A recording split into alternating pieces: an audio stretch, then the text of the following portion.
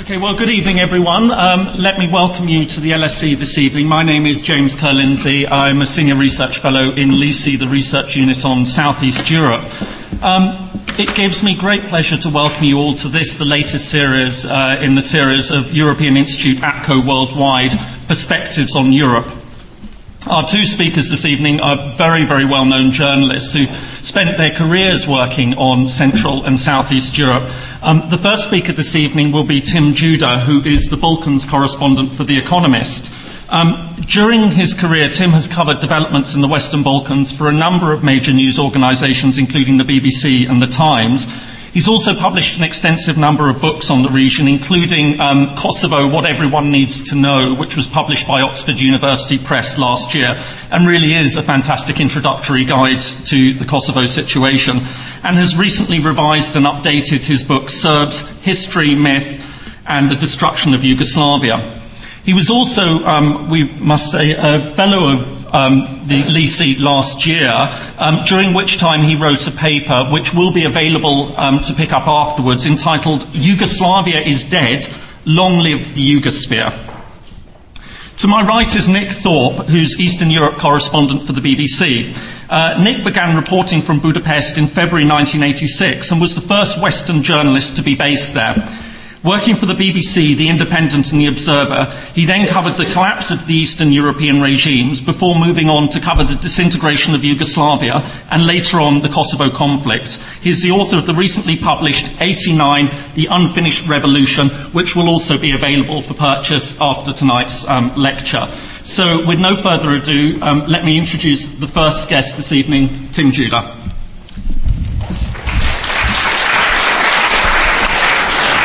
Thank you very much indeed. I have to say that I thought that interest in Central and Eastern Europe and the Balkans was declining, but judging by the number of people here this evening, I'm glad to see that I was mistaken. What we've decided to do is that I will talk for about 10 minutes and then Nick will talk for about 10 minutes. So obviously neither of us are going to cover everything in 10 minutes, but then we'll open it for discussion. A few days ago, I attended an event with Nick at the Hungarian Cultural Centre in Covent Garden, and somebody who was speaking, or the other person who was speaking with Nick, was Ed Lucas, who's covers Central and Eastern Europe minus the Balkans for The Economist, and at this discussion, he talked about his new theory, which is that Eastern Europe doesn't exist anymore. That's to say that it was a kind of useful shorthand for former communist countries. But really, what has Slovenia got to do with Ukraine, and what has Estonia got to do with Romania? It's a kind of shorthand which has kind of outlived its usefulness. Can everyone hear me okay? Yeah? Okay, you're good. Okay, great. So I thought perhaps I had better define what I'm talking about. For example, it says that I'm talking about the Balkans, but actually I'm not going to talk about Romania and Bulgaria because we tend to confine them now to Eastern Europe. So you will talk about them, I think. And I will talk really a little bit about the Western Balkans, which is as you know, many of you know, defined more or less as the former Yugoslavia minus Slovenia, but plus Albania.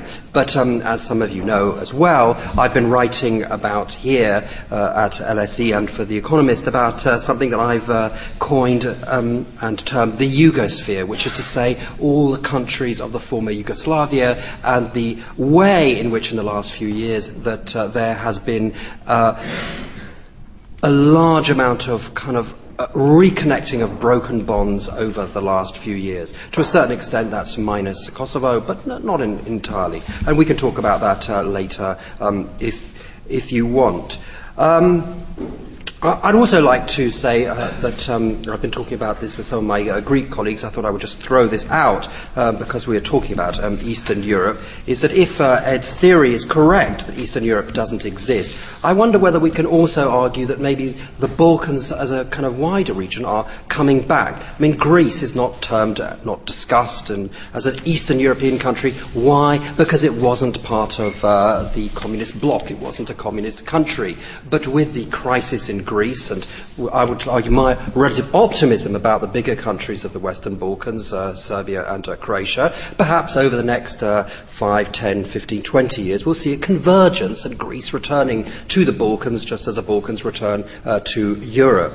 But we can also discuss that later if you like. Now, what now? What next? I think kind of one of the best measures of what next is the issue of European integration. So I will do a quick survey of all of the countries of the Western Balkans, but I will also talk especially about European integration because I think that's a kind of good indicator of the way countries and people are going. Let's think back 6 months ago, 8 months ago, a year ago. Things were actually pretty gloomy. I mean, the whole region was really blocked. There was this fear that, of course, of the global financial crisis, but really perhaps more fear than has turned out to be justified. I remember shocked economists talking of maybe Serbia's economy contracting by 10% in 2009. Well, in the event, yes, it's contracted by 2.7%? I mean, that's not great, but it's not half as bad as many people thought it was going to be. So, on the economic front, things are not brilliant, but they're just actually not as bad as that many people thought they were going to be. Now, let's take Croatia to start with, and then Serbia as the two biggest countries of the Western Balkans. Where were we with Croatia? It was blocked. It was completely blocked. The Slovenes had instituted a blockade against Croatia, which had halted its European integration prospects. Towards the end of last year, that 10-month blockade was lifted. The European Council has now made financial provision for Croatia, which means that there is money available for Croatia as an EU member, potentially from January 2012. So, things are moving again, and the atmosphere in Croatia is far better and far different from the way it was only a few months ago, or anyway, and at least 6 months ago. I'm referring, of course, to a new Prime Minister who's gaining credibility in a way that many people did not expect her to do, and of course we have a new President, Ivo Josipovic, who is really, together I suppose, are a breath of fresh air and have changed the atmospherics, I think, within Croatia and within the region, which in a way is quite surprising if you consider that the new president, Mr. Josipovic, is one of the authors of the Croatian genocide case against Serbia, which was launched 10 years ago, or which was launched, I think, in 1999, and to which, of course, Serbia has responded in kind with a countersuit at the beginning of this year. But this man, who's the author, one of the authors of the Croatian genocide suit against Serbia, believes that Serbia and Croatia should put these things aside as soon as possible and move on to cooperate for the benefit of Croatia and Serbia and Croats and Serbs in general. So I think that things are looking good there. A little kind of note: he will have his inauguration in a couple of weeks, and it's quite possible that the president of Serbia, Boris Tadic, won't go. Why is this? Because the president of Kosovo is invited, and if the president of Kosovo is invited, then he's not going to go.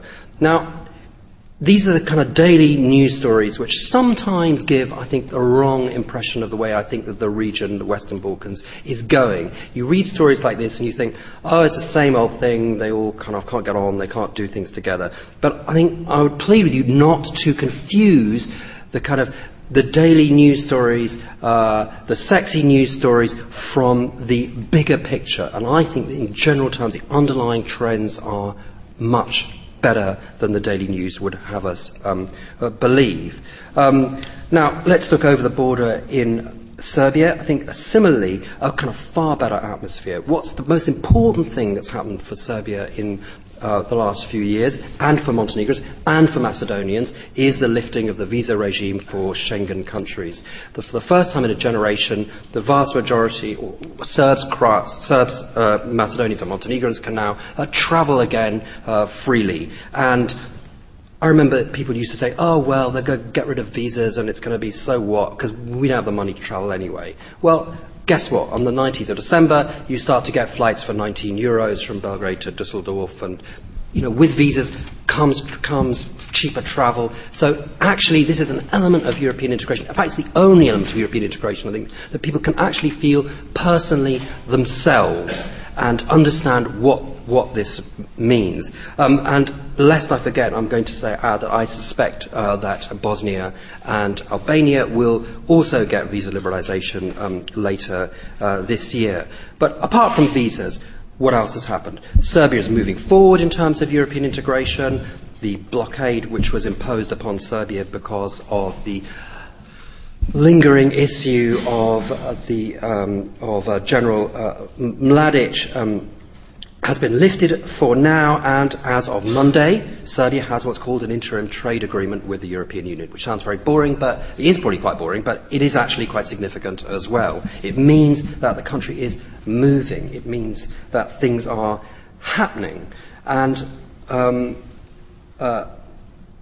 after the Dutch blockade was lifted, after the Dutch blockade was lifted, Serbia applied for candidacy as well, and I suspect that if things go well, that it will gain candidacy either sometime this year or certainly, I think, certainly within the next 18 months. Now, this feeling of momentum is important because, as a friend of mine who's in charge of European integration in Belgrade said to me, she said, during the period that Serbia was blocked, it was very hard to get people to do things when you just feel blocked. But the atmospherics make a big difference. If you feel the country is moving forward, you actually go out and do the stuff and you understand what you're doing. And I think that is, a very important aspect. Montenegro too has advanced.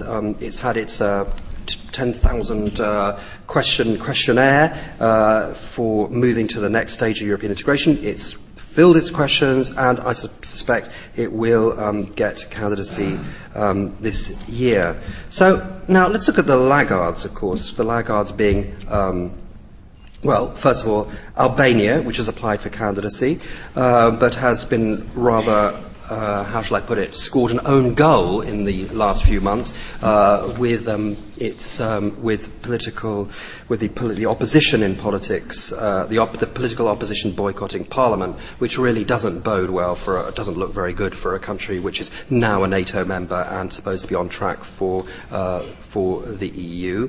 Bosnia, of course, stuck, but we know the reasons ever since the demise of the so-called April package, the modest constitutional reforms that were proposed back in 2008, and if I'm not mistaken, Bosnia has been in retreat, so to speak. But do I think there will be instability? Yes, it's possible there will be instability. Is there likely to be a new conflict? No, there isn't likely to be a new conflict. And one of the reasons for that is because Serbia and Croatia are moving again. They have far too much to lose by any new conflict or serious conflict in Bosnia.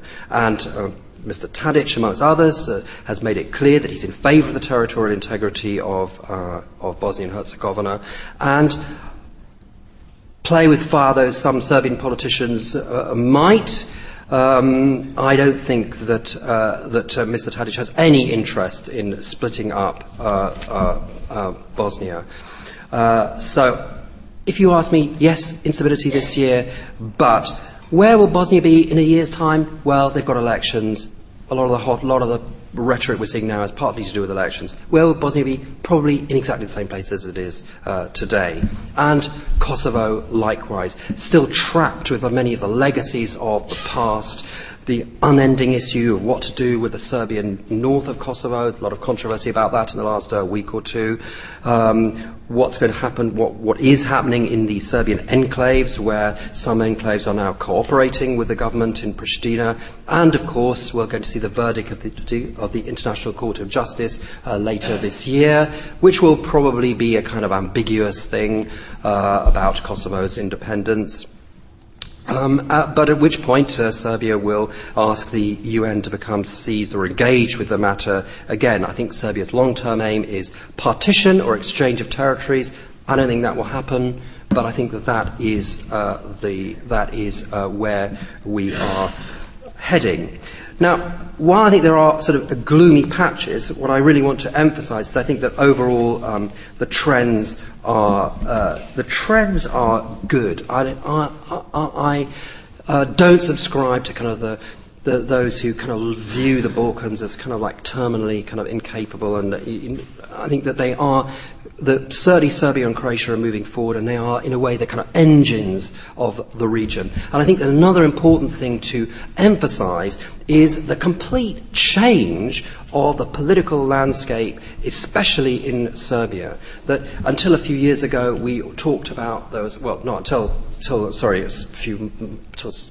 a year ago, the great bogeyman of Serbian and Balkan politics was the threat of the extreme nationalists, the radicals coming to power in Belgrade, which was a real possibility. And that threat is now over. I mean, it just doesn't exist because the radicals have now a marginalised force, and we now have the party which has grown out of the radicals, the Serbian Progressive Party, which you may or may not like their pedigree, but they certainly say things which are very different from the political party that they came from. Mr. Dacic, the Minister of Interior, is this week in Washington, and this is a man who was, after all, the spokesman of Slobodan Milosevic. So I think this is a kind of laying on of hands of a kind of a way of legitimising a kind of force in Croatian politics, which can do the same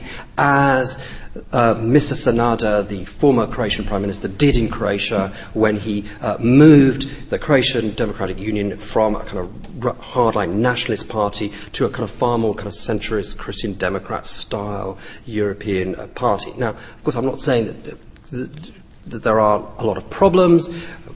Need for reform of the justice system, need to finish the lingering issues related to the ICTY, the UN War Crimes Tribunal.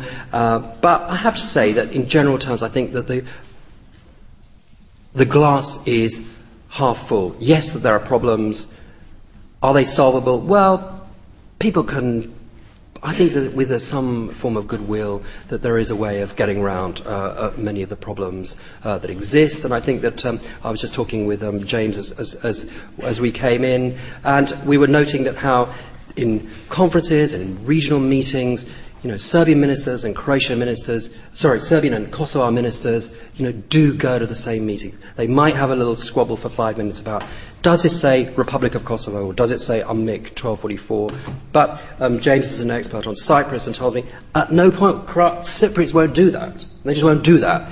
They have their little argument, but then they go, so let's do the business and let's get on with the rest of our lives. And I have to say, whatever you think about Kosovo, that is some form of positive sign and some form of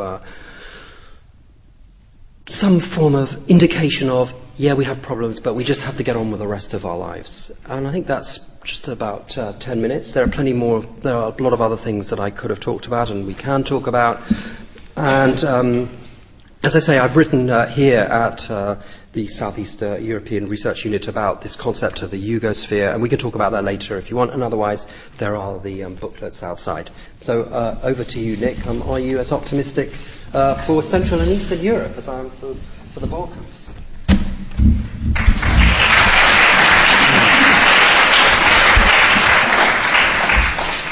Thanks, Tim. Yes and no, I think.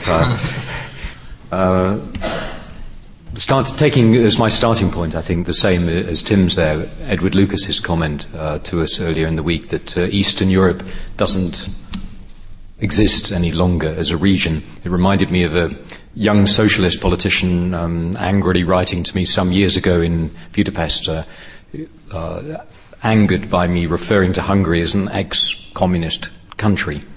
And I had to justify that use of that phrase. I think, obviously, it's less and less useful to speak in terms of ex-communist countries. But Eastern Europe, East Central Europe, in the last couple of days I've been sort of meditating on that.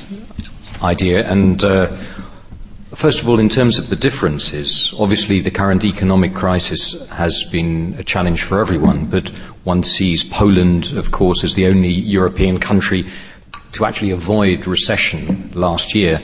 Lech Kaczynski, the president, speaking to a diplomat a day or two ago, was saying that Poland really ought to be included in the G20 group of countries now as the 18th largest economy in the world. The Czech Republic is also climbing out of recession. They're already registering a slight improvement in their economy. Hungary and Romania, Latvia, Bulgaria, still under the clouds, if we're speaking in weather forecast or weather meteorological terms. Again, also in foreign policy, Poland has been noticed by the Obama administration to the tune of several dozen Patriot missiles promised. The Czech Republic, Prague, is smarting from the fact still that there is still no US ambassador. I can't remember for how long now appointed to Prague, but these are sort of symbolic issues. Romania was upset also to feel less noticed by Washington than under the Bush administration. What do they have in common, though? Can we still speak of Eastern Europe? My list got longer as I went through the list. The strength of powerful lobbies, the weakness of civil society, a party political media, with honourable exceptions in several countries. Most seriously of all, in the long term, and this includes Poland very much as well, the ageing population. Obviously, the population is ageing throughout Europe, but there are no fat pension funds in Eastern Europe. There are some figures there. There was a UN report several years ago suggesting that the Polish population would fall by 1.6 million by the year 2025. There are some figures from the last couple of days that the Czech population could fall by 1.8 million. Remember, that's a population of 10 million. That's by 2065.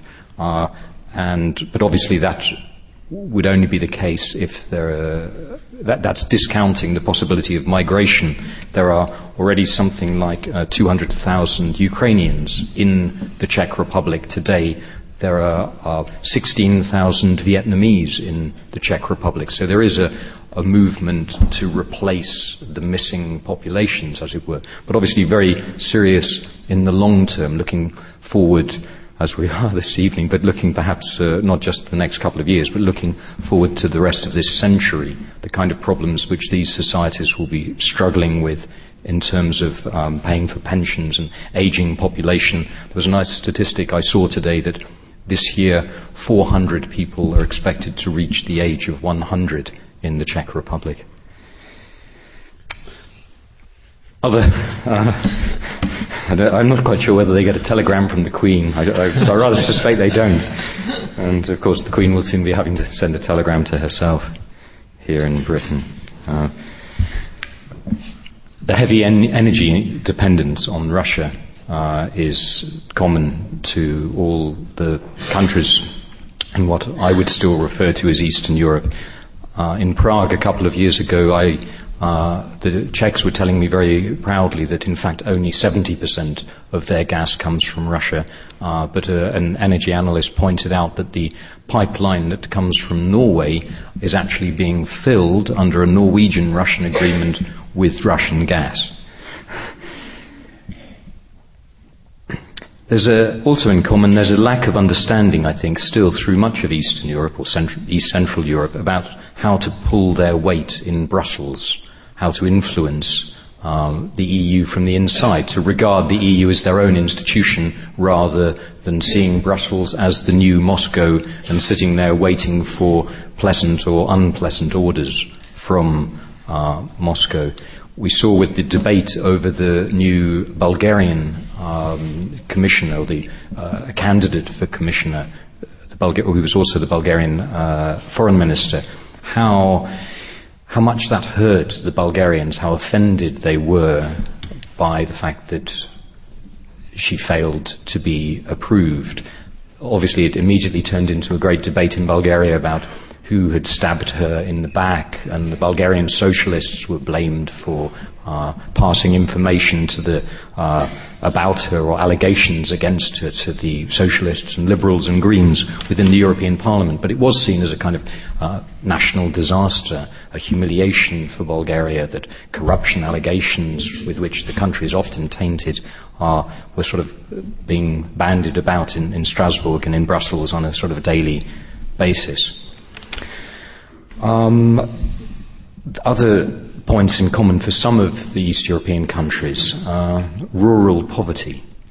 And I think this ties, I prefer to speak of rural poverty than the Roma issue specifically, because I think the Roma issue is often identified purely as a kind of ethnic or as a long-term historical issue. Given the rural poverty which still exists in large parts of Eastern Europe and to a lesser extent Southern Europe, I think that is where that problem needs to be addressed. The rise of the far right, Jobbik in Hungary getting 15%, 14.8% in the European elections last year. They're hoping to get something similar or even better this year in the April elections in Hungary. Is that something that everyone in Europe should be terrified by? Not necessarily, I don't think. It needs to be seen in the context of how well Fidesz, the party almost certain to win that election, will do.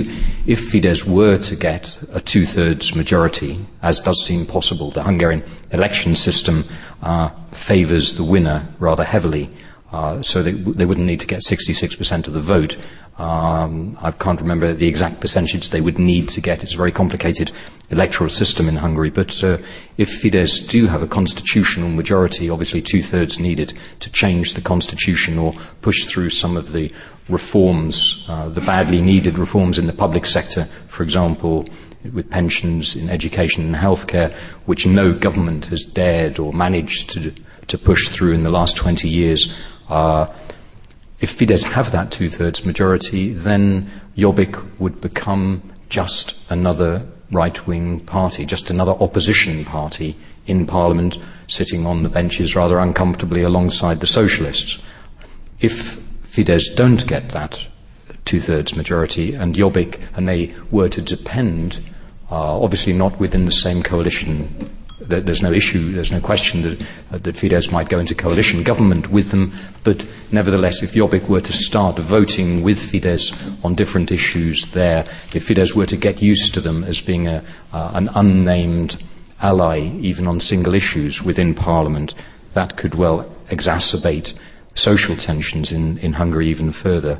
The whole Roma issue, which I mentioned, is a big problem first and foremost, of course, for the Roma themselves in Hungary, in Slovakia, in Romania, in Bulgaria. That's something that the East, Central, Southeast European countries have in common, and obviously overlapping into the Balkans as well. On the positive side, this is a year of elections with all the change and new energy and enthusiasm which elections can drum up in Hungary, in Slovakia, in the Czech Republic as well. Next year, Hungary will have the presidency of the EU in the first 6 months. Poland will have it in the second 6 months. And I think the opportunity that could bring to open the eyes and enthusiasm of people in Western Europe, for Eastern Europe, to remind people in Western Europe of the importance not only of that strip of countries in East Central Europe, but also of the Balkans. I think it could be very good for the Balkans. I'm expecting Hungary to speak a lot about Croatian EU membership, about Serbian EU membership, to really champion Macedonia and other countries. The Hungarian catchphrase, I'm told, for their presidency will be a Danube strategy. That also could help to overcome some of the conflict between the tension, rather, between Hungary and Slovakia, now as common Danubian countries. If one thinks back to the 1920s and 1930s, ideas mooted at that time, or in the post-First World War period, of a Danubian confederation. There was a Hungarian writer, Oskar Jászai, who was a great champion of this. Thomas Masaryk, the president of Czechoslovakia between the wars, liked the idea at the time, but he suspected, as many people do in the region, that it might be a Hungarian plot to win back some of the territories it had just lost under the Treaty of Trianon. So the idea never got very far. But now within the European Union, with changing alliances, countries learning to work together as they need to have any policy impact in Brussels or in the Union as a whole, there could be possibilities if the Hungarians are intelligent and lucky too about the way they play that. Poland taking over in July will push, no doubt, for the Eastern Partnership, and so again opening the eyes and the goodwill, one would hope, of Western Europe towards Ukraine, Belarus, exploring further the relationship with Russia. I noticed today that Mr. Putin had invited Donald Tusk to take part in the commemorations in April this year of the Katyn massacre, so on the site of the Katyn massacre. So even though one often sees those tensions between Russia and Poland as symbolic gestures go, it was rather a positive one, I thought, from the Russian side. Again, what the sense in the European Union of, could it be changing the sense of, first of all, looking at the sort of stereotypes of the East European countries, and I think it is, and the countries of the region offering something constructive will, I think, always work against those stereotypes. Hungary, with all its minority issues of its own, being surrounded by its own minorities, should have a better understanding of minority issues than most in the region. And if Hungary were to start standing up for other minorities, other smaller countries in the region as a whole, I think it would break that stereotype of Hungary only going on constantly about the fate of its own minorities there. Just as a final point of this introduction now, quite interesting to notice the popularity in the Czech Republic of Jan Fischer, the current Prime Minister, who obviously only was expecting to be Prime Minister for a couple of months. I'm told that he's now a rather popular figure, that there's as this malaise or dissatisfaction with established political parties spreads, especially during a time of economic depression. Interesting to see there how Czechs are rather enjoying having a Prime Minister who doesn't even seem to belong to a political party or have anything to do with politics. In Hungary, Gordon Bojnai, the Prime Minister, he doesn't get very high ratings, but I think he is appreciated privately by a lot of Hungarians as a non-conflictual character, unlike his predecessor Ferenc Gyurcsány or Viktor Orbán in a previous period. So it'll be interesting to see what happens. So some positive and some negative thoughts to start the discussion with. Thanks.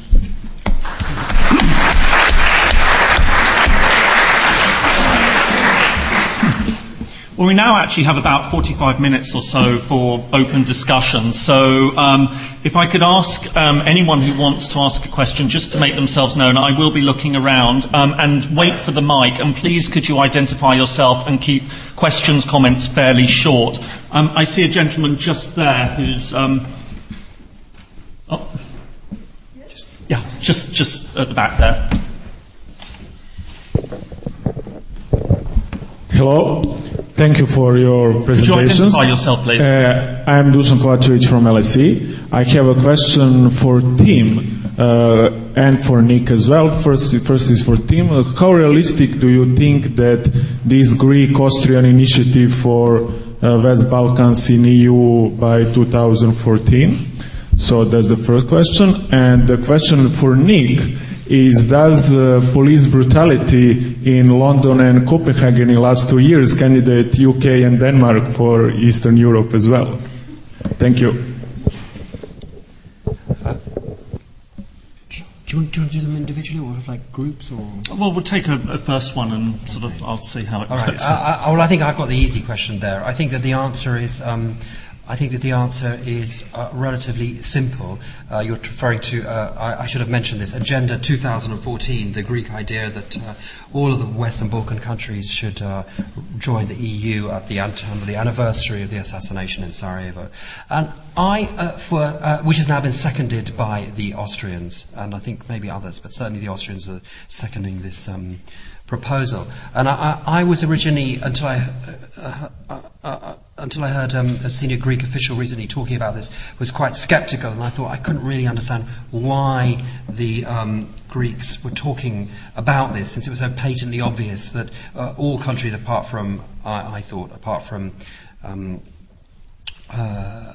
Croatia couldn't really join the EU with the best will in the world, couldn't be members of the EU by 2014, because there just physically isn't enough time to do all the tens of thousands of things that need to be done. But then he explained this as a way of using, as he said, the power of symbolism to make people understand within the Balkans what was important, but also to remind people within the rest of Europe that, as he said, which is often forgotten and is true, is that the EU is the greatest peace project in modern times in Europe, and this is a good excuse, a symbolic excuse, to remind people of this and to remind people that until the Western Balkans are members of the EU, that this process is not completed. I mean, let's not even talk about Georgia and other Caucasus, but certainly within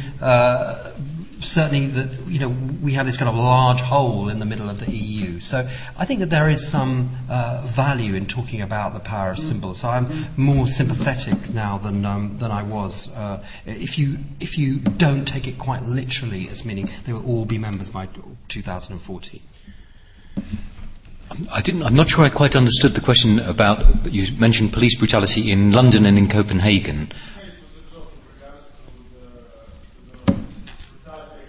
Against peaceful protesters in London and Copenhagen. It's something that we used to watch in Eastern Europe, so it was just a paraphrase that bad things happen all over Europe. So as you were mentioning that what defines Eastern Europe is some generally bad things from the past, and I was making a point that such a thing happens in West Europe as well.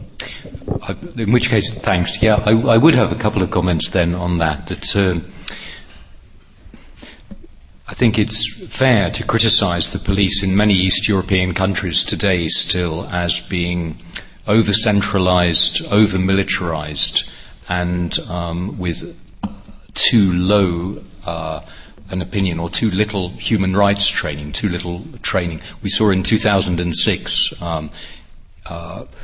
the actions of the police on the streets of Budapest were pretty brutal. There were extreme fringes to the protests there, but certainly what I witnessed personally was in several cases of riot police attacking peaceful protesters across quite a wide front in the centre of Budapest. Interestingly, out of that, that provoked a lot of hard searching within the political establishment in Hungary, including within the police force itself.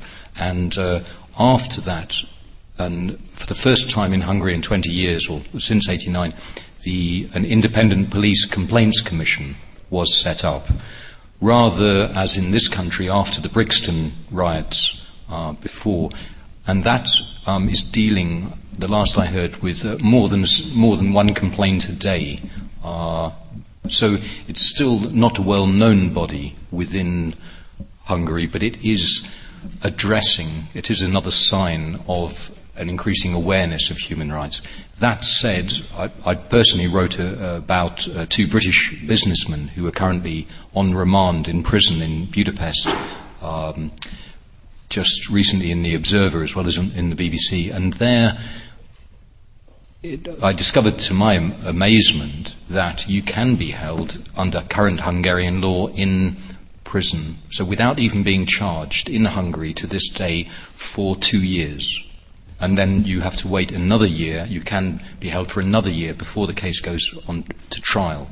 So obviously this was a more complicated case relating to European arrest warrants, and there's quite a controversy about European arrest warrants, which is affecting, I think, British citizens in Greece and in Portugal as well. So it's not a specifically East European problem, but it is quite shocking that that people, in a sense, in Eastern Europe, part of the hangover from the communist period is that in many cases people feel that they are guilty until proved innocent, rather than innocent until proved guilty. Thanks. Claire.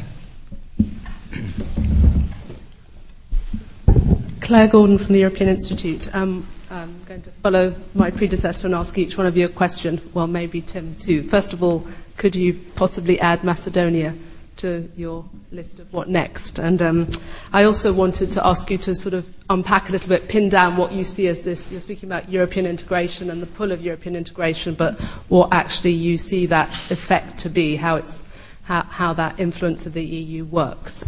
And what I wanted to ask Nick was whether you perceive, you spoke about the new member states having a hard time finding their voice inside the EU, but I wondered if there is any evidence of certain of the new member states causing tensions or affecting the EU's relationship with Russia in certain areas, put certain human rights agendas, certain countries in the former Eastern Europe like to push more than countries in Western Europe, perhaps.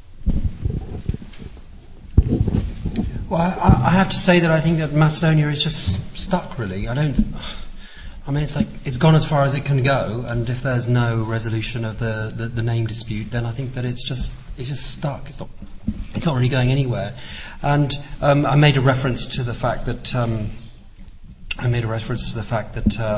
I'd heard a Greek official recently explaining the symbolism of 2000 and 2014, and he said, well, he gave an impression he was he wasn't that optimistic, but he said, we could come to a compromise on the name issue, and that Macedonia might become the Republic of Northern Macedonia. But I have to say that I think that the longer it's gone on, the deeper the problem has become, that it's not really, that the name issue could be solved today. The question is, would Athens, let's say there was an agreement on the name, would Athens then insist that the faculty of Macedonian literature in Skopje become the faculty of North Macedonian literature, and that every single document everywhere in the future forever describe people as North Macedonians and who speak North Macedonian? It's become this kind of identity issue as well.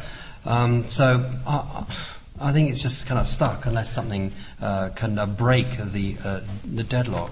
And the pull factor, well, I think there was a kind of a period of gloom about this pull factor, but I think that certainly when it comes to Serbia and Croatia, but evidently not really Bosnia, the pull factor still appears to be working. To a certain extent Bosnia. After all, it's clearly not enough to overcome the kind of entrenched problems of Bosnia, but on the other hand, when the Bosnians suddenly woke up one morning and thought, oh my God, everyone else, the Serbs and Macedonians and Montenegrins are getting visa-free travel. Well, we haven't got this. And then they kind of just went ahead and did all the stuff, really quickly, and they just did it. So they can do it when they need to, but it's just like they've got, their problems are bigger than the pull of European integration. It's not as though there's nothing there. So, and I think that it's clear that, I think it's pretty clear to, I think it's, well, how shall I put this?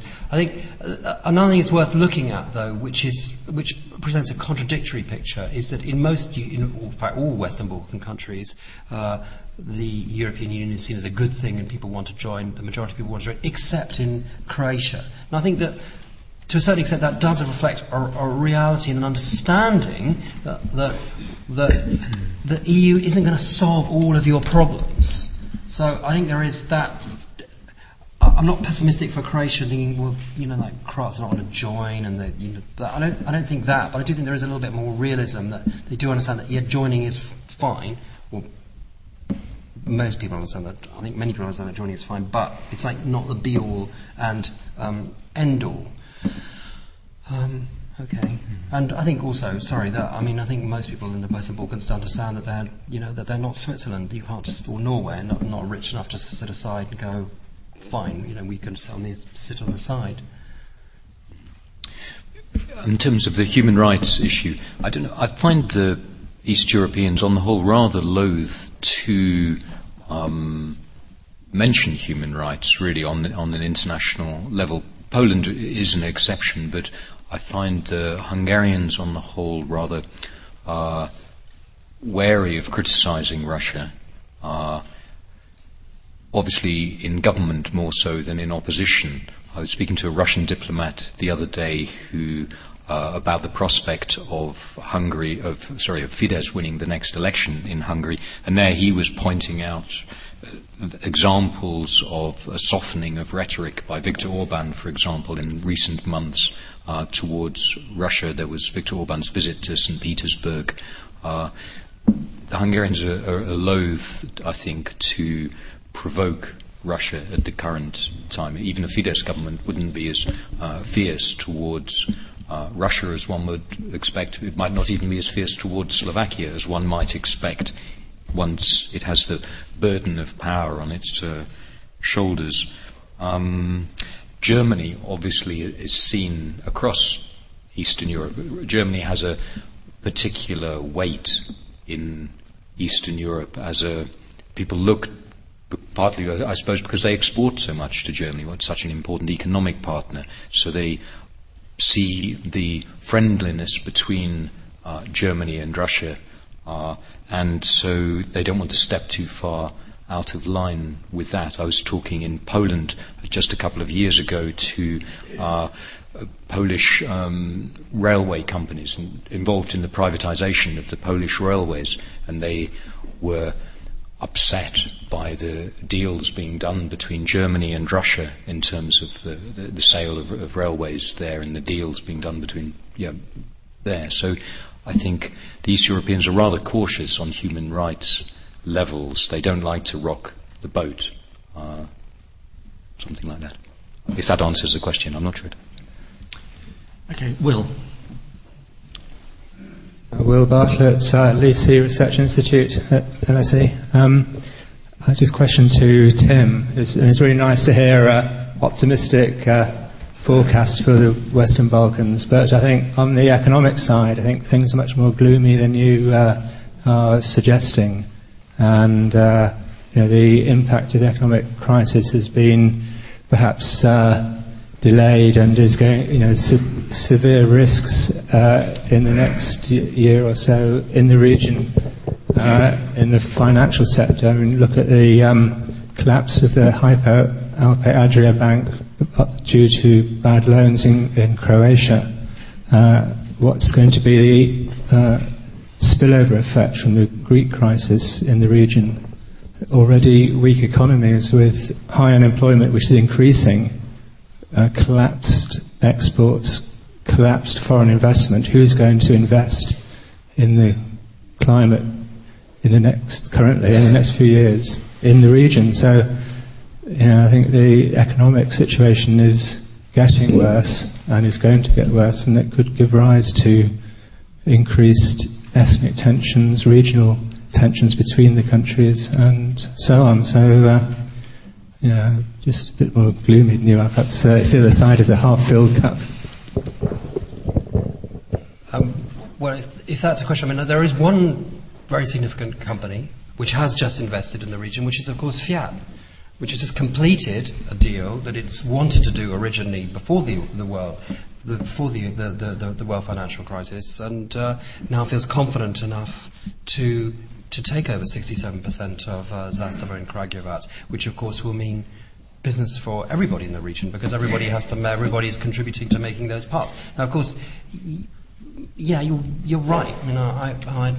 I mean, up to a point, but I wonder whether you're looking a little bit perhaps with Croatian spectacles, in the sense that I think that Croatia is perhaps one of the that's been hit harder than Serbia, perhaps. And I'm talking about, these are the two bigger powers. I mean, I'm not underestimating the problems, and there are waves of strikes, and there are problems. But I think that if the kind of Eurozone is on the road to recovery and the world is on the road to recovery, which it may not be, but if it is, I think that will take the rest of the region with it. And I really do think that kind of the fiat investment, possibly to be followed by IKEA in Serbia and Croatia, is a kind of sign of confidence. And I think that if they come back, then others will. Well, fiat is already there. Okay. Lady just there. Hello, my name's Elizabeth Gowing. I write about Kosovo and I also run a charity there. But I've got a question for Nick, really, about Eastern Europe. I know you've explained the political and economic connections between the countries in what we're calling Eastern Europe.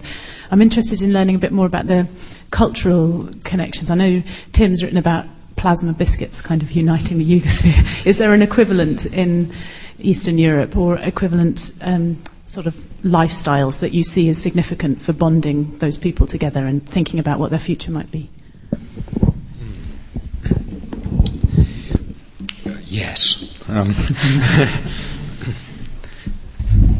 The intermarriage across the region is very big. When people look at the conflict between Hungary and Slovakia at the moment, for example, the tension between Hungary and Slovakia over the language law, it's easy not to see the more positive sides of Hungarian-Slovak cooperation in the town of Komárom in Hungary. It's just across the bridge from Komárno in Slovakia. And there, many Slovaks go to work each day in a Nokia factory on the Hungarian side. They shop in the Tesco's on the Hungarian side. Many Slovaks, because the price of property is lower in Hungary and the motorway systems are rather good between the two countries, more and more Slovaks in the small town or village of Rajka have moved to Hungary, and they commute to Bratislava each day. Many Hungarians have, the Hungarians, of course, famous for looking for the loopholes in any tax or other legislation. Many Hungarians now drive their cars around Hungary with Slovak registration plates in order to avoid various taxes in Hungary, and the Hungarian authorities haven't quite found a way of stopping that happening yet without offending European Union legislation. So there are a lot of signs locally, or many examples of people actually getting on rather well with one another in villages and towns in southern Slovakia where most of the Hungarians live. Traditionally, Slovaks learned Hungarian as well. Hungarians speak Slovak, they speak German. There are signs outside village churches often are in 4 languages. Hugely polyglot communities there. Looking to northern, or rather western Romania, a Hungarian, let's say a nationalist politician from the Hungarian side there. But sorry, I'm wandering here with this example. I'll mention it because it's an interesting example, but it is a political one, I'm afraid. He was saying that Hungarian-Romanian relations are so good these days because since Romania joined the EU in 2007, Romanian politicians had refrained from playing the Hungarian card. And this was someone who was very much shouting about Hungarian rights way back in the 1990s. So I see everywhere cultural, social, human relations, cooperation, the filmmaking industries of each of the countries on a cultural level. There's a lot of joint productions between Hungarian, Slovak, Polish, Slovenian, Bulgarian companies. So there's an enormous amount of cooperation going on under the surface. Unfortunately, the media, of which I'm part, often look for the negative stories. Okay, a gentleman just back there. My name is Alex Anderson. I used to write for the International Crisis Group on Kosovo. I have a question for both Tim and Nick. And it's how do you see the coming years the interaction between the EU and Kosovo, given that Tim spoke earlier about this hole in the map of the EU that the Balkans is at the moment, and that the likelihood that once the rest of that hole is filled in, Kosovo will still be a remaining hole within that X hole. And Kosovo has a rather different structure than other countries or territories when it comes to approaching the EU, in that the EU is applying both the conditionality model of trying to get Kosovo to pull its socks up and get itself further towards the EU, and it's also put a huge rule of law mission into Kosovo. So this leads to situations such as we saw late last year when a senior official came from the Commission to discuss Kosovo's rather dreadful progress report in the autumn of last year, where we saw a panel with the one representative of Kosovo's government being bashed over the head by everyone else on the panel and retorting that, well, the areas where we're being criticised are organised crime and corruption are precisely the areas that are the responsibility of the European Union's own rule of law mission. So we're seeing this sort of twisted logic appear. And the pull factor that Tim spoke of in Croatia and Serbia, where people are beginning to see tangible results of positive reform, and this has the prospect of bringing further reforms. This doesn't seem to apply to Kosovo. Kosovo has been left out of visa liberalisation because 5 of the EU countries don't recognise Kosovo. It seems that its further progress towards the EU might be blocked for some time to come. While we have, on the part of Kosovo's political elite, especially its government, an attempt to present a very rosy picture to its populace about exactly how good Kosovo's EU prospects are, that elite itself is not bearing any of the costs of Kosovo's lack of progress to the EU, and is even trying to resurrect some of the atmosphere of the 1990s that we saw under the LDK and the passive resistance movement, with the idea that the EU is just around the corner for us, while indulging in corruption that has resulted in a dreadful progress report and possibly the likelihood that we're going to see a bad one next year as well. Is that a question? And the question was, how do you see the future of interaction between the EU and Kosovo in the coming years? Well, I think it's just going to be more of the same. I mean, I think that we've had this kind of rather bizarre spectacle over the last couple of weeks, where we've had Mr. Fife with his 2 hats on, talking about the EU and ULEX moving into the north, and then the EU going, well, no, because we're not all in favour of Kosovo's independence. So I just think that Kosovo's going to remain stuck. Really, I don't think it's a priority, and I think that part of the problem in Kosovo, is that if you live in Kosovo, obviously it's important and it looks big. If you're in Brussels, it looks like a speck, and it just isn't very important. In the big scheme of things, it's just not very important. And there are a lot of big problems in the world, and Kosovo is just not one of them.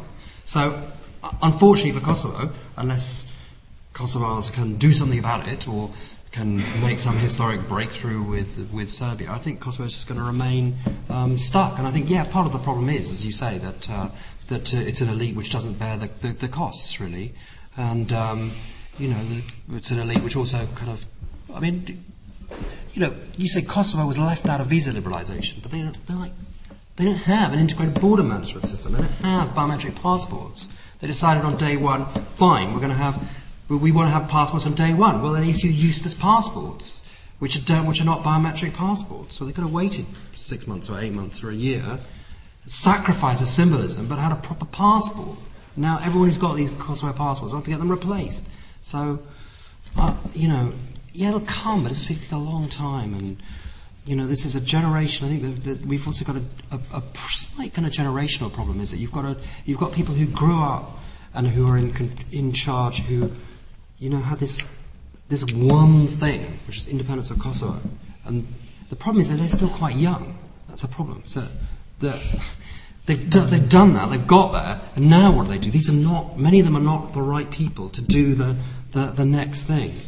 And we don't have a kind of generational change, especially as part of the problem is that they're quite young. So I would like to be more optimistic for Kosovo. I could add a comment and then a question maybe to Tim on that. That a comment would be when I drove from Romania to Belgrade last December, and the border guard on the Serbian side discovered to his horror that I had several stamps in my passport from an independent Kosovo, and after discussing this with a superior officer on the telephone, he went through my passport, annulling all my entry and exit stamps from an independent Kosovo and studiously going round the UNMIC ones which were in the passport from beforehand. So he went through it quite angrily, trying to annul the independence of Kosovo in my passport as well as in real life. But a question on a more serious level would be, Tim, surely if Serbia gets into the EU ahead of Kosovo, Kosovo will never get in, because Serbia will always veto Kosovo's membership, won't they? So in terms of the future of the EU relations with Kosovo, surely Kosovo, if the EU doesn't want to have a kind of Cyprus-type situation, Kosovo would have to join on the same day, the same hour, wouldn't it? Well, of course, the Serbian government would say that the minute it joined the EU, then Kosovo would have joined. But obviously, that would be not taken very seriously in Pristina, or I would hasten to add in most of Brussels. I mean, there is, of course, the big question which people keep kind of bringing up: will Serbia be required to recognise Kosovo before it joins? I suspect the answer is probably not, but I suspect also that one of the conditions would probably be some formulation which would get around that somehow, precisely to avoid the Cyprus problem, but not to close the door to Kosovo. Now, what that would be, I have no idea, and it's theoretical because it's years away. I mean, it's like we're not deep. It's not a problem for tomorrow. So, my gut feeling is that they will insist on some formula, some creative formula, which will get around it. But what it is, I don't know. I don't think anyone's thinking about it because it's years away. Gentleman just here. I'm interested in what was. My name's Darren Murphy. I'm from APCO. I'm interested in what was being said about Croatian potential membership of the European Union, principally around how I thought you, Tim, were very optimistic about the likelihood of that, certainly on a timetable that would get to 2014. And I'm particularly interested in your perspective on some of the criticism that's been made about progress towards EU membership, not least around the issue of transparency in the judicial system, political interference in the courts, and I wondered whether you thought that was a fair assessment of the situation in Croatia today, and if not, why not? Well, I think it is. I think it is a fair assessment, and I think that there has been the example of Bulgaria and Romania, which has meant that it will be. The conditions applied to Croatia when it comes to judicial reform will be perhaps tougher. Having said that, I think that there are sometimes, I don't want to name names, but there are attempts to create, to perhaps, how shall I put it, use this somehow for financial gain for certain people, and to paint certain people who were not saints as saints, and that's not going to work either. So, as I say, I don't want to name names, but I think some people will know who I'm talking about and what I'm talking about. But I think, yeah, there is a problem. I think the Croats can deal with it, and I don't necessarily think it's kind of, it's not something which cannot be surmounted. Okay. Sorry, gentleman over there in the suit. Thanks.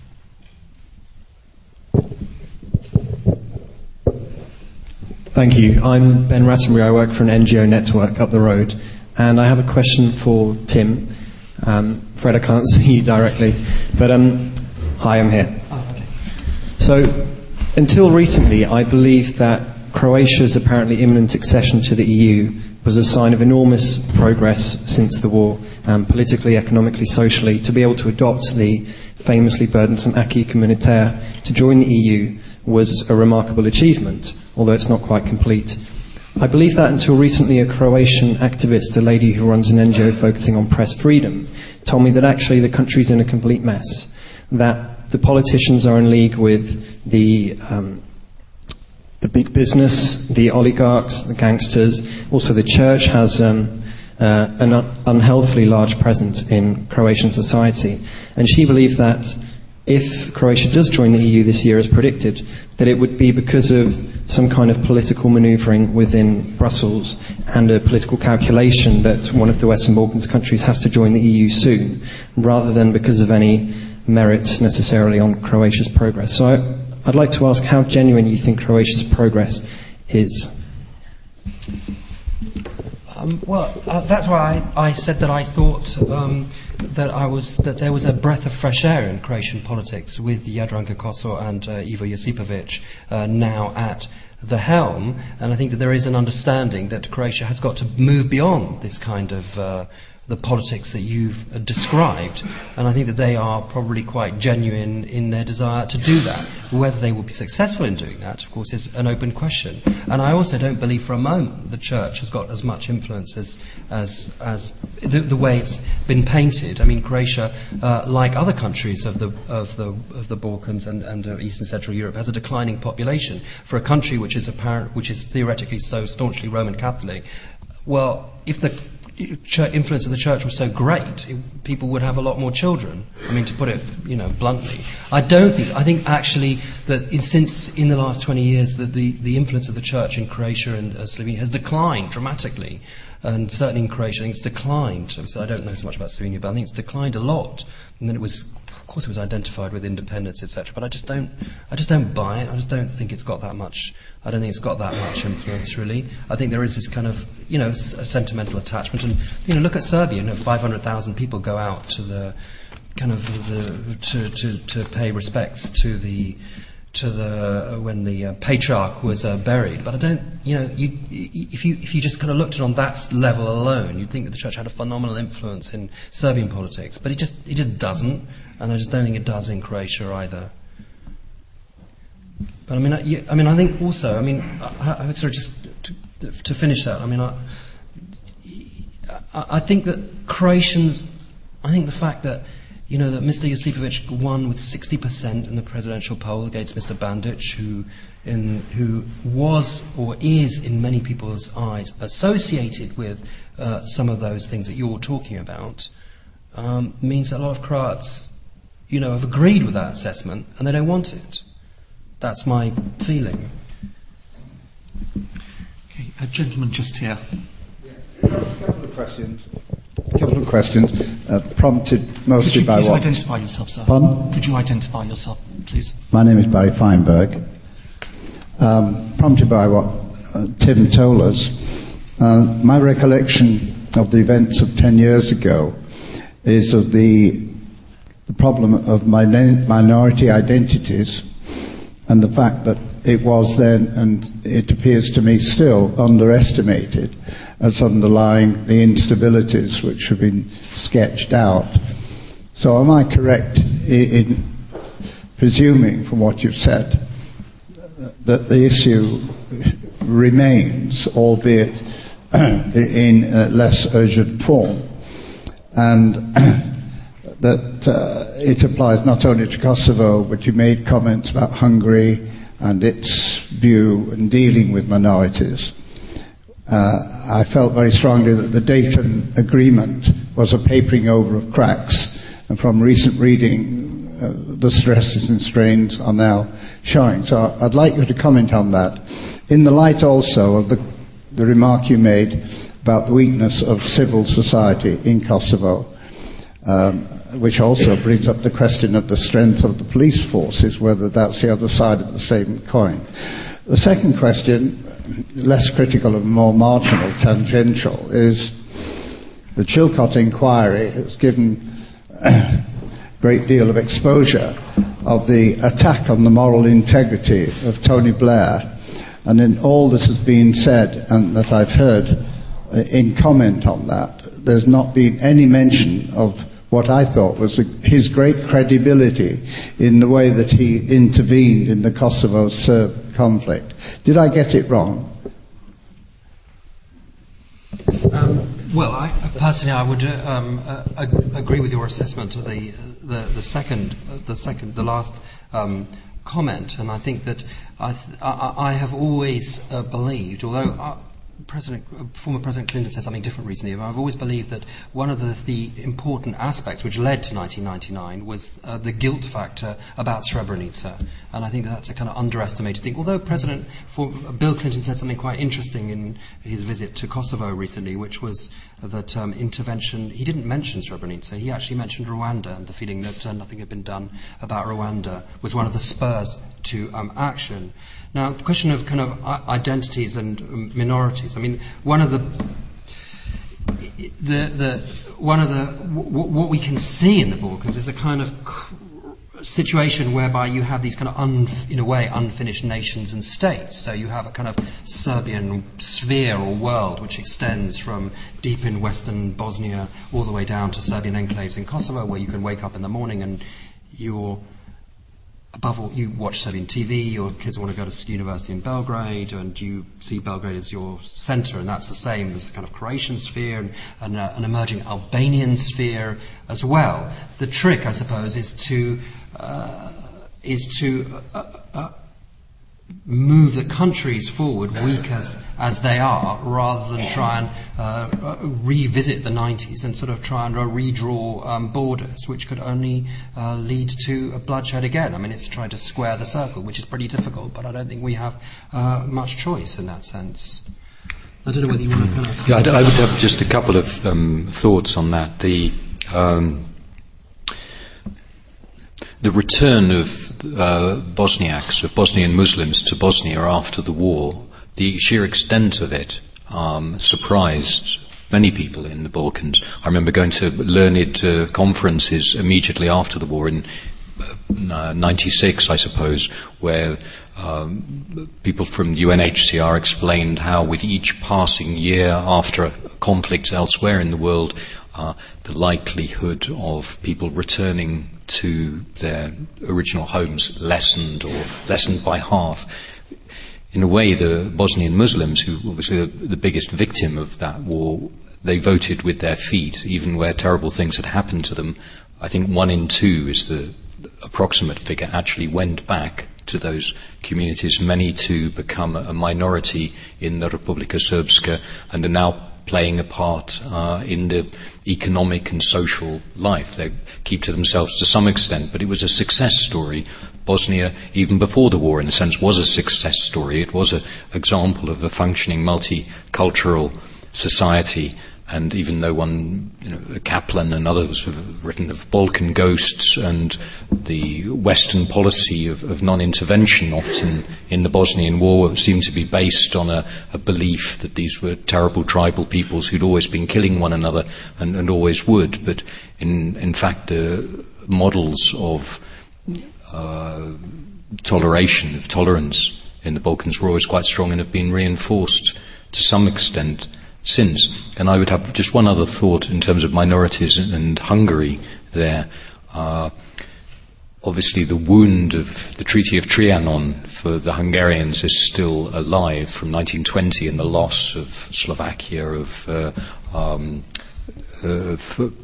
Croatia as it was, and of Transylvania most painfully of all for them. But when Hungary joined the European Union, this was presented by Viktor Orban and other leaders of Fidesz that this was a reunification of Hungary by other means, by peaceful means, without war, without dispute over frontiers. And now at last, as fellow members of Schengen, Hungarians could cross, could do business as they have been doing, could live in one country or another. So it was a reunification. It was the recreation, in a sense, of the Austro-Hungarian Empire. Very controversial note. Lady just there. Nicole Farnsworth from Sociology Department at LSE. I just have a question for Tim in regards to the new strategy for the north of Kosovo that's been proposed recently by the ICO, and what your thoughts are on that, and if there will perhaps, what it will have any effect on the relations with the EU in Kosovo and how people see its presence there. I have to say that I'm going to be quite honest with you. I haven't kind of followed that in great detail, but I also suspect that it's probably not going to get very far. So, but I'm admitting that I haven't followed it in great detail, so I'm sorry about that. I think we've got time for a couple more questions. Gentleman, just here. I'm Philip Ljubicic from UCL. My question is, if Croatia joins the EU this year or the following year, what will happen to Serbia's accession to the EU? Will it be blocked like Serbia will block Kosovo? Do you want to answer that? No? Okay. I have to say that I don't think it will be. I mean, I think that there was, when Slovenia was blocking Croatia, Mr. Sanader, the former Prime Minister of Croatia, went to Belgrade and made a big song and dance about saying, "We will never do to you what the Slovenes have done to us." Now, when they got there, whether they would do that, I don't know. Well, I mean, you know, who has a crystal ball? But I suspect that my hunch is that if the same atmospherics as we have today are present, that we probably won't have. And I think there is another reason for that. It's because of Bosnia, and I think that also it would be kind of destabilizing to Bosnia as well. It's in Croatia's interest to get everyone else in as quickly as possible, I think. And it's their really distinct interest. And I think that if you don't, the problem isn't really Serbia, the problem is going to be Bosnia. And the quicker you can kind of anchor Serbia, and therefore you're anchoring kind of Bosnia between them, you know, that's in Croatia's strategic interests, I think. So I would have thought that it would not be logical for them to do that. Okay, I have a lady just there. Hello, I'm Elena Terzi from UCL as well, and I have a question about Eastern Europe for a change, and actually about the only 3 Eastern European countries which are not yet EU members.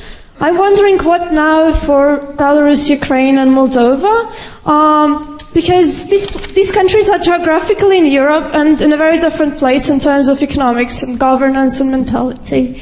So I was wondering if these countries will become in the future closer to the EU, if they're progressing in terms of their relations with the EU countries, and in terms of their internal development, economic and institution-wise. If these countries are becoming closer to this image of the Europe built by the EU, or are they standing in one place, especially about Ukraine, which seems to be more dynamic of the 3? What is the potential of their accession, association agreement and free trade agreement which are being negotiated? Thank you. Seeing as we're running out of time, what I propose is there's a gentleman here with a question, and that'll be it. Just in the centre here. Thank you. It's a question for Tim. Hi, I'm Carl Jeeves. I work for the Ministry of Defence, and I just wanted to pick up on on what you said about Bosnia, and that's, forgive me if I'm misquoting you, that it would remain perhaps as it is now. If we accept that, then are you arguing that Bosnia is in fact levelling out from a period of deterioration over the past couple of years, perhaps since the failure of the April 06 package? And is there a danger that if on trends of the other Balkans countries, particularly Serbia and Croatia, that surround it move towards the EU, that actually the pull factor for Bosnia will inevitably become irrelevant? I'll try and answer the first question there. Moldova is an interesting example. It has a champion in Romania, obviously, within the EU. President Basescu was there recently, obviously. There was some criticism, I think, in the Romanian press of his visit, but on the whole, I think one doesn't hear Moldova discussed much in Brussels, but one should notice also there's a Hungarian who's the EU ambassador, the main EU representative in Chisinau. now. So, again, as I said at the beginning, I think with the Hungarian EU presidency early next year, one can expect Hungary and Romania to cooperate within the EU and to champion Moldova's case. In terms of Ukraine, a much bigger and thornier issue because of the traditional division, of course, within Ukraine between the pro-Russian East and the pro-European West. We'll see what happens this weekend with the election, but I don't think that Ukraine will forever be crippled or paralyzed by that division, simply because it's in their economic and political and social interest to be more integrated with Europe. We'll see, as I said again at the end, Poland as a champion of Ukraine potentially, or as a friend of Ukraine. Some movement next year on that. And with Belarus, the economic crisis, I think, there is, we saw a sort of thaw in relations in the autumn with contacts between Belarus and the EU. And the EU, I would give the example of standing up very strongly in its relations with Serbia over the extraditions, over Kadžic's arrest and extradition, and others. Obviously, Mladic hasn't been arrested there, but just to extend that parallel, the EU has proved on occasion that it does have a backbone to stand up on human rights issues, and the EU's influence and Poland's influence and Ukraine's influence in Belarus are all quite strong. So I'd be quite optimistic for each of those countries, if not becoming EU members in the foreseeable future, then at least not all the doors and the barriers in Western Europe and in Central Europe closing to them, but rather being forced open and being kept open.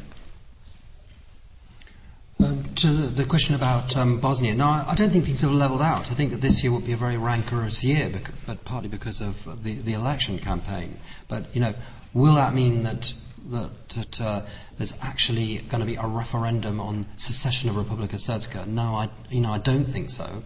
Are people actually going to start coming to blows and fighting each other on a sort of relatively low level? No, I don't think so either. So I think that the prospects are sort of kind of gloomy, but I don't subscribe to the sort of the gloomiest of scenarios, and I don't think that. I don't think that Bosnia is going to fall apart either. I think it's going to be in the same place it is in a year as it is now, unless somehow some sort of breakthrough can be made. I didn't quite understand your question, the last bit about the EU. What was that? Sorry, I didn't explain that terribly well. But if Bosnia stays as it is, and the rest of the Balkans, particularly Serbia and Croatia, move forwards, then the pull of EU membership, as your example was one of visa liberalisation, does that cease to be relevant to Bosnia as these countries disappear out of sight and Bosnia remains as a non-violent but dysfunctional state? Well, I think when it comes to visa liberalisation, I think that Bosnia will have visa liberalisation this year. I think that perhaps we can see. I hope that we'll see increased signals and moves from Belgrade and Zagreb to the Bosnians. It's like, you really do have to get your acts together. So far, we've seen quite interesting development of quite a lot of discussions now, trilateral discussions between Belgrade, Sarajevo, or the Bosniak side certainly, and Turkey. Now, so far, the Turks haven't managed to deliver anything, but who knows? They are a voice which is perhaps listened to by Bosniaks, and of course, Serbia is going to be listened to in Banja Luka. So, I don't know. I'd say so far it's just been talk, but let's see what happens. Thank you. On that note, unfortunately, we've run out of time. Before I say thank you, what I would like to is just point out that copies of Nick's book, 89, The Unfinished Revolution, are available for sale outside. Nick has kindly agreed to sign copies. There are also copies of Tim's paper on the Yugosphere, and I'm sure he'd be quite happy to sign copies as well, if anyone wants them. So on that note, I'd just like to say, well, thank you all very, very much for coming this evening. Thank you to our two speakers, and of course to APCO Worldwide for continuing support for the series. Thank you. Nice.